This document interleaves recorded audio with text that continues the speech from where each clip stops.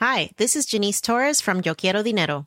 From a local business to a global corporation, partnering with Bank of America gives your operation access to exclusive digital tools, award-winning insights, and business solutions so powerful you'll make every move matter. Visit bankofamerica.com/banking for business to learn more. What would you like the power to do? Bank of America, N.A. Copyright 2024. Hello, I'm Kenneth Cukier, Senior Editor, and you're listening to Babbage, a weekly conversation on science and technology. On today's program... So today, I'm very excited to introduce you to a new phone made by Google. Google launches a handful of hardware, including its own branded smartphone, the Pixel.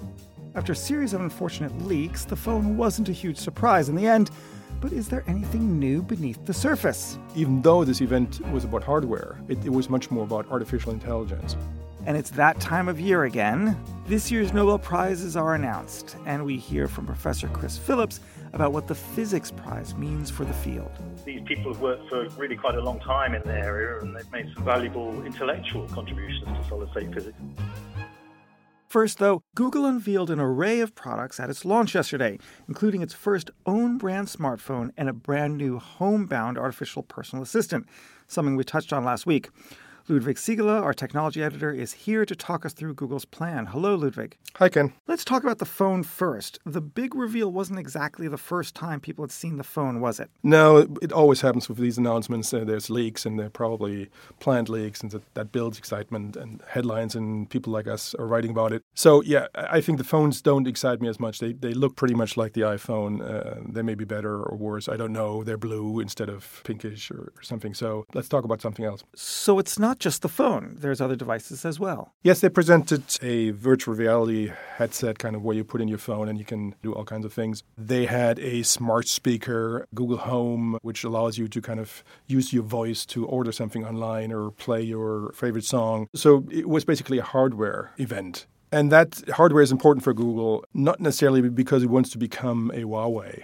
For them, hardware, at least traditionally, was to show what is possible. So with the Pixel phones, it uses the latest version of Android, and they just want to show what is possible with that software. So they want to signal to the industry, if you want to make good high-end phones, that's how they should look like. But it also looks like there's a bigger strategic play here, that they feel like they need to own the connection to the customer, get closer to the customer, and have a brand that's not just simply an ethereal one that people search information for, but there's fewer gatekeepers between them and the customer. That is true, but I don't think that Google's plan is to become a big maker of hardware. Even though this event was about hardware, it was much more about artificial intelligence. So the hardware becomes the delivery mechanism for Google's artificial intelligence, in particular the assistant digital agent. So the same thing you have on your iPhone, the Siri, or Microsoft's Cortana. So these services which you can ask. Will Google's AI be better than the others? It may well be. I mean, you have to keep in mind these agents are as good as the data which they use or make use of to provide the service. And Google has a lot of data. So Google knows what people search for. Google knows how you ask questions and how people ask questions in the US and how people ask questions in Britain, even though it's the same language, but they ask questions differently. So they can, for example, these smart speakers, they can improve them much more and much faster because they just have more data. So I get the idea that everyone wants to sort of apply AI to all the things that they do. But Ludwig, talk me through how I'm going to use my phone in, say, 4 years' time, and why will it be different than what I do today? The question is whether you will use a phone at all. So you may have a smart earplug in your ear that can listen to your voice, and you just say, tell me where to go. I want to have a place in this restaurant booked, and so on and so forth. And so these artificial intelligence agents or these agents will listen to that and do stuff for you. So you may not even need the phone. I think a lot of people will want the phone because it has a screen. It's faster if you want to read something. But you don't need to have it. So we're kind of moving into a post-device age where devices actually, you will have them, but they don't play the primary role. The important stuff is the artificial intelligence service that they deliver to you. Great. Ludwig, thank you very much. What do you think about Google's deep dive into the world of hardware? Any thoughts on the new Pixel phone? Join the conversation by emailing us at radio@economist.com. Next, it's Nobel Prize Week, and the announcements are in. We spoke to solid-state physicist Professor Chris Phillips on the line from Imperial College in London to tell us whether he thought the field's prize was well placed. Well, we're very happy. These people have worked for really quite a long time in the area, and they've made some valuable intellectual contributions to solid-state physics. I think this is a scientist prize, really. Some of these prizes are given to people whose work, improves technology or impacts on society. I don't think this one does that so much, but it's had a big contribution to our own subject, and we're very pleased to see these people honoured. It was widely thought that the physics Nobel would go to someone connected with the LIGO experiment, which discovered evidence of Einstein's predicted gravitational waves last year. We all think the LIGO experiment is absolutely fantastic. It's just a fantastic piece of science. We never know. All of these discussions are taken in complete secrecy, but I suspect it was just timing. I suspect the process had already gone a long way down the line before the LIGO announcement was made, and they just wasn't time to honour it this time around. I'm a scientist, I shouldn't speculate, but if I were a betting man, I'd certainly bet on the LIGO experiment next year. You may think that the Nobel Prize winners only received their commendation in the latter years of their lives, but this isn't always the case. Albert Einstein was a mere 42 years of age, and there are those who have won awards far younger. But in recent years, the ages of science Nobel winners have been creeping up. Our data journalist Slavia Chenkova explains. In his last will of 1895, Alfred Nobel wrote that his fortune should endow prizes to those who, during the preceding year, shall have conferred the greatest benefit to mankind. But the committees who select the recipients of Nobel Prizes seem to ignore the preceding year part and often pick discoveries made or books written decades earlier. Partly as a result, winners' ages have been inching steadily upwards in recent years. Since the year 2000, only 8% of those winning prizes in chemistry, physics, and medicine have been under 50, compared with 36% of those who received awards in those subjects in the 20th century. With an average age of 71, this year's winners certainly haven't bucked the trend.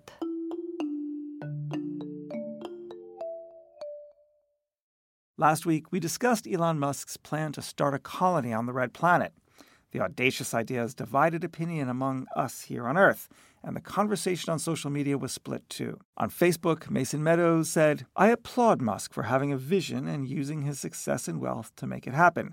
He's right, and it's critical we become a multi-planet species." Also on Facebook, Lionel LeJohn agreed, saying, "History has proven that whatever a man puts his mind to, he eventually does attain. The benefits of this endeavor are, however, enormous and will inevitably transcend space travel." However, for Dennis Laberge, who emailed us his concerns, the personal benefits weren't so great.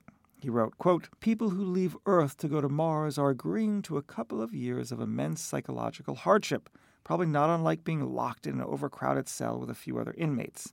Not for me, thanks. If any of you listeners decide to go on the trip with Mr. Musk, you'll have a long time to consider all the arguments, floating in your tin can, miles above the Earth." Don't forget you can give us feedback, comments, and thoughts about all our content on our Facebook page or on Twitter @EconomistRadio.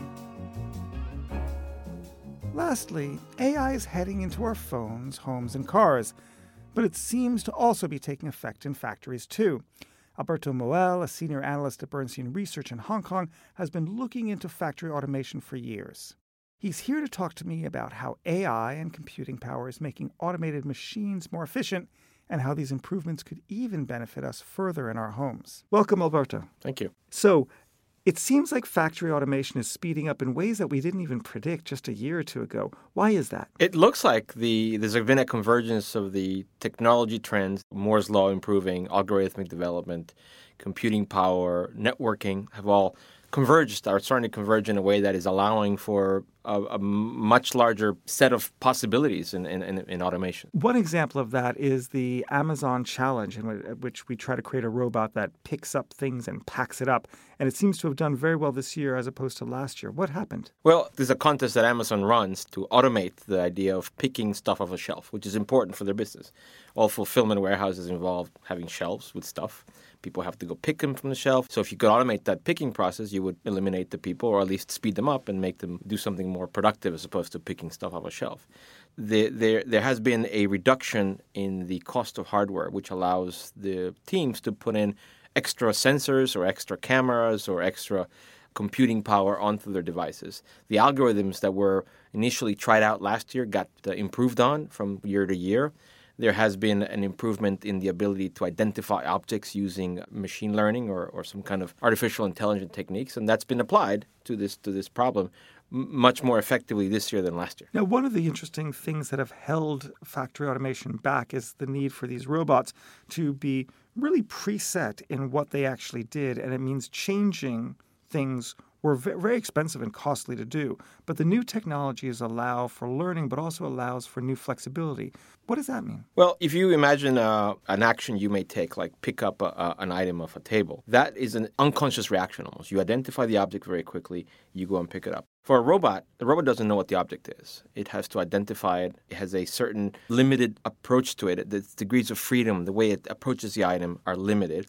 You have to program it. You have to put sensors around it. You have to put safety interlocks because when it's working, you don't want to be putting your hand in front of it because it doesn't know your hand is there. Now, that's the traditional fixed automation approach. The new approach is where the robot itself has some form of self-knowledge, if you will. You can put in a conductive skin. You can put around it sensors. You can put cameras to it such that it identifies items that are not part of its plan and can stop or act accordingly or work along with the humans. And so this hardware cost that I talk about, this algorithm development, is improving, allowing that to be much more cost-effective year on year. And therefore, these robots are getting loaded with, if you will, bells and whistles that allow that to happen cost-effectively and make it a good investment. In fact, the robots are getting endowed with senses. Yes, you could say that, yeah. In your research analyses, you point out that this isn't simply just replacing humans, that it's actually doing things that no human being could do. For example, the assembly line that now works 7 times faster than a human in terms of loading and unloading components. Where do you see this going? There are arguments for the shift to automation to be labor enhancing, meaning that people become more productive, but you may need to hire more people. The classic example of the ATM leading to more branches, more physical branches, more economic activity, more people using banking services because of the ATM. Or you can think of it as being really taking out certain labor functions. There are labor functions that are automatable that are the kinds of labor functions that humans should not perform. Really. Mindless assembly. That is not something humans should really do, but if that's their job, then that job will be lost. The question is whether those people can be retrained, they can move to a different part of the company, can they be trained to manage these processes? That remains to be seen. So there may be some winners and losers overall. Now, the implications for corporate performance are pretty clear. The companies that adopt these technologies will do well, and those that don't may have a problem. What does it mean for global economic competitiveness? I think what it means is that the idea of labor arbitrage goes away, fundamentally. If you think of China as being the low-cost labor shophouse of the world, that's not in the future. Labor costs in China are rising to the point that automation in China becomes a feasible idea. And therefore, at that point, you ask yourself, why don't we just automate in our developed market, end market, for example? So I think that takes away the labor arbitrage argument that's been made. I've seen it in Chinese companies. Chinese factories are rapidly automating because even at their cost levels, it makes sense to reduce labor inputs. So in terms of competitiveness, it means that companies like China will have to compete in some other way. And I see they can do that. I mean, you can see the Chinese government very clearly being aware of trying to move up the value chain, trying to come up with innovation, trying to create intellectual property, move away from being just the assembly workshop of the world. So, Alberto, before I let you go, what's next? If we've seen automation in the factory, where is it going to go after this? I think that the process by which factory automation evolves will lead to scale economies in automation in general. It will lead to people developing algorithms, developing technologies that could be applied elsewhere. And so I am actually very excited about something I don't look at directly, but is very relevant, just things like automation in the home. I'm not talking about sensors in your home. We're talking about, for example, systems where people who are immobile because they're elderly or handicapped can actually be alone without having to have helper care with machines and systems that can take care of them, can help them shop, can help them bathe or wash their dishes or other activities that they couldn't do themselves. These machines could help them. That'd be a very big plus, yes. Great. Look, thank you very much for joining us. Thank you. That's all for this episode. You've been listening to Babbage. Please pick up the forthcoming issue of The Economist in print or online. And don't forget to rate our podcasts. In London, this is The Economist. Hi, this is Janice Torres from Yo Quiero Dinero. From a local business to a global corporation, partnering with Bank of America gives your operation access to exclusive digital tools, award-winning insights, and business solutions so powerful you'll make every move matter. Visit bankofamerica.com/bankingforbusiness to learn more. What would you like the power to do? Bank of America, N.A., copyright 2024.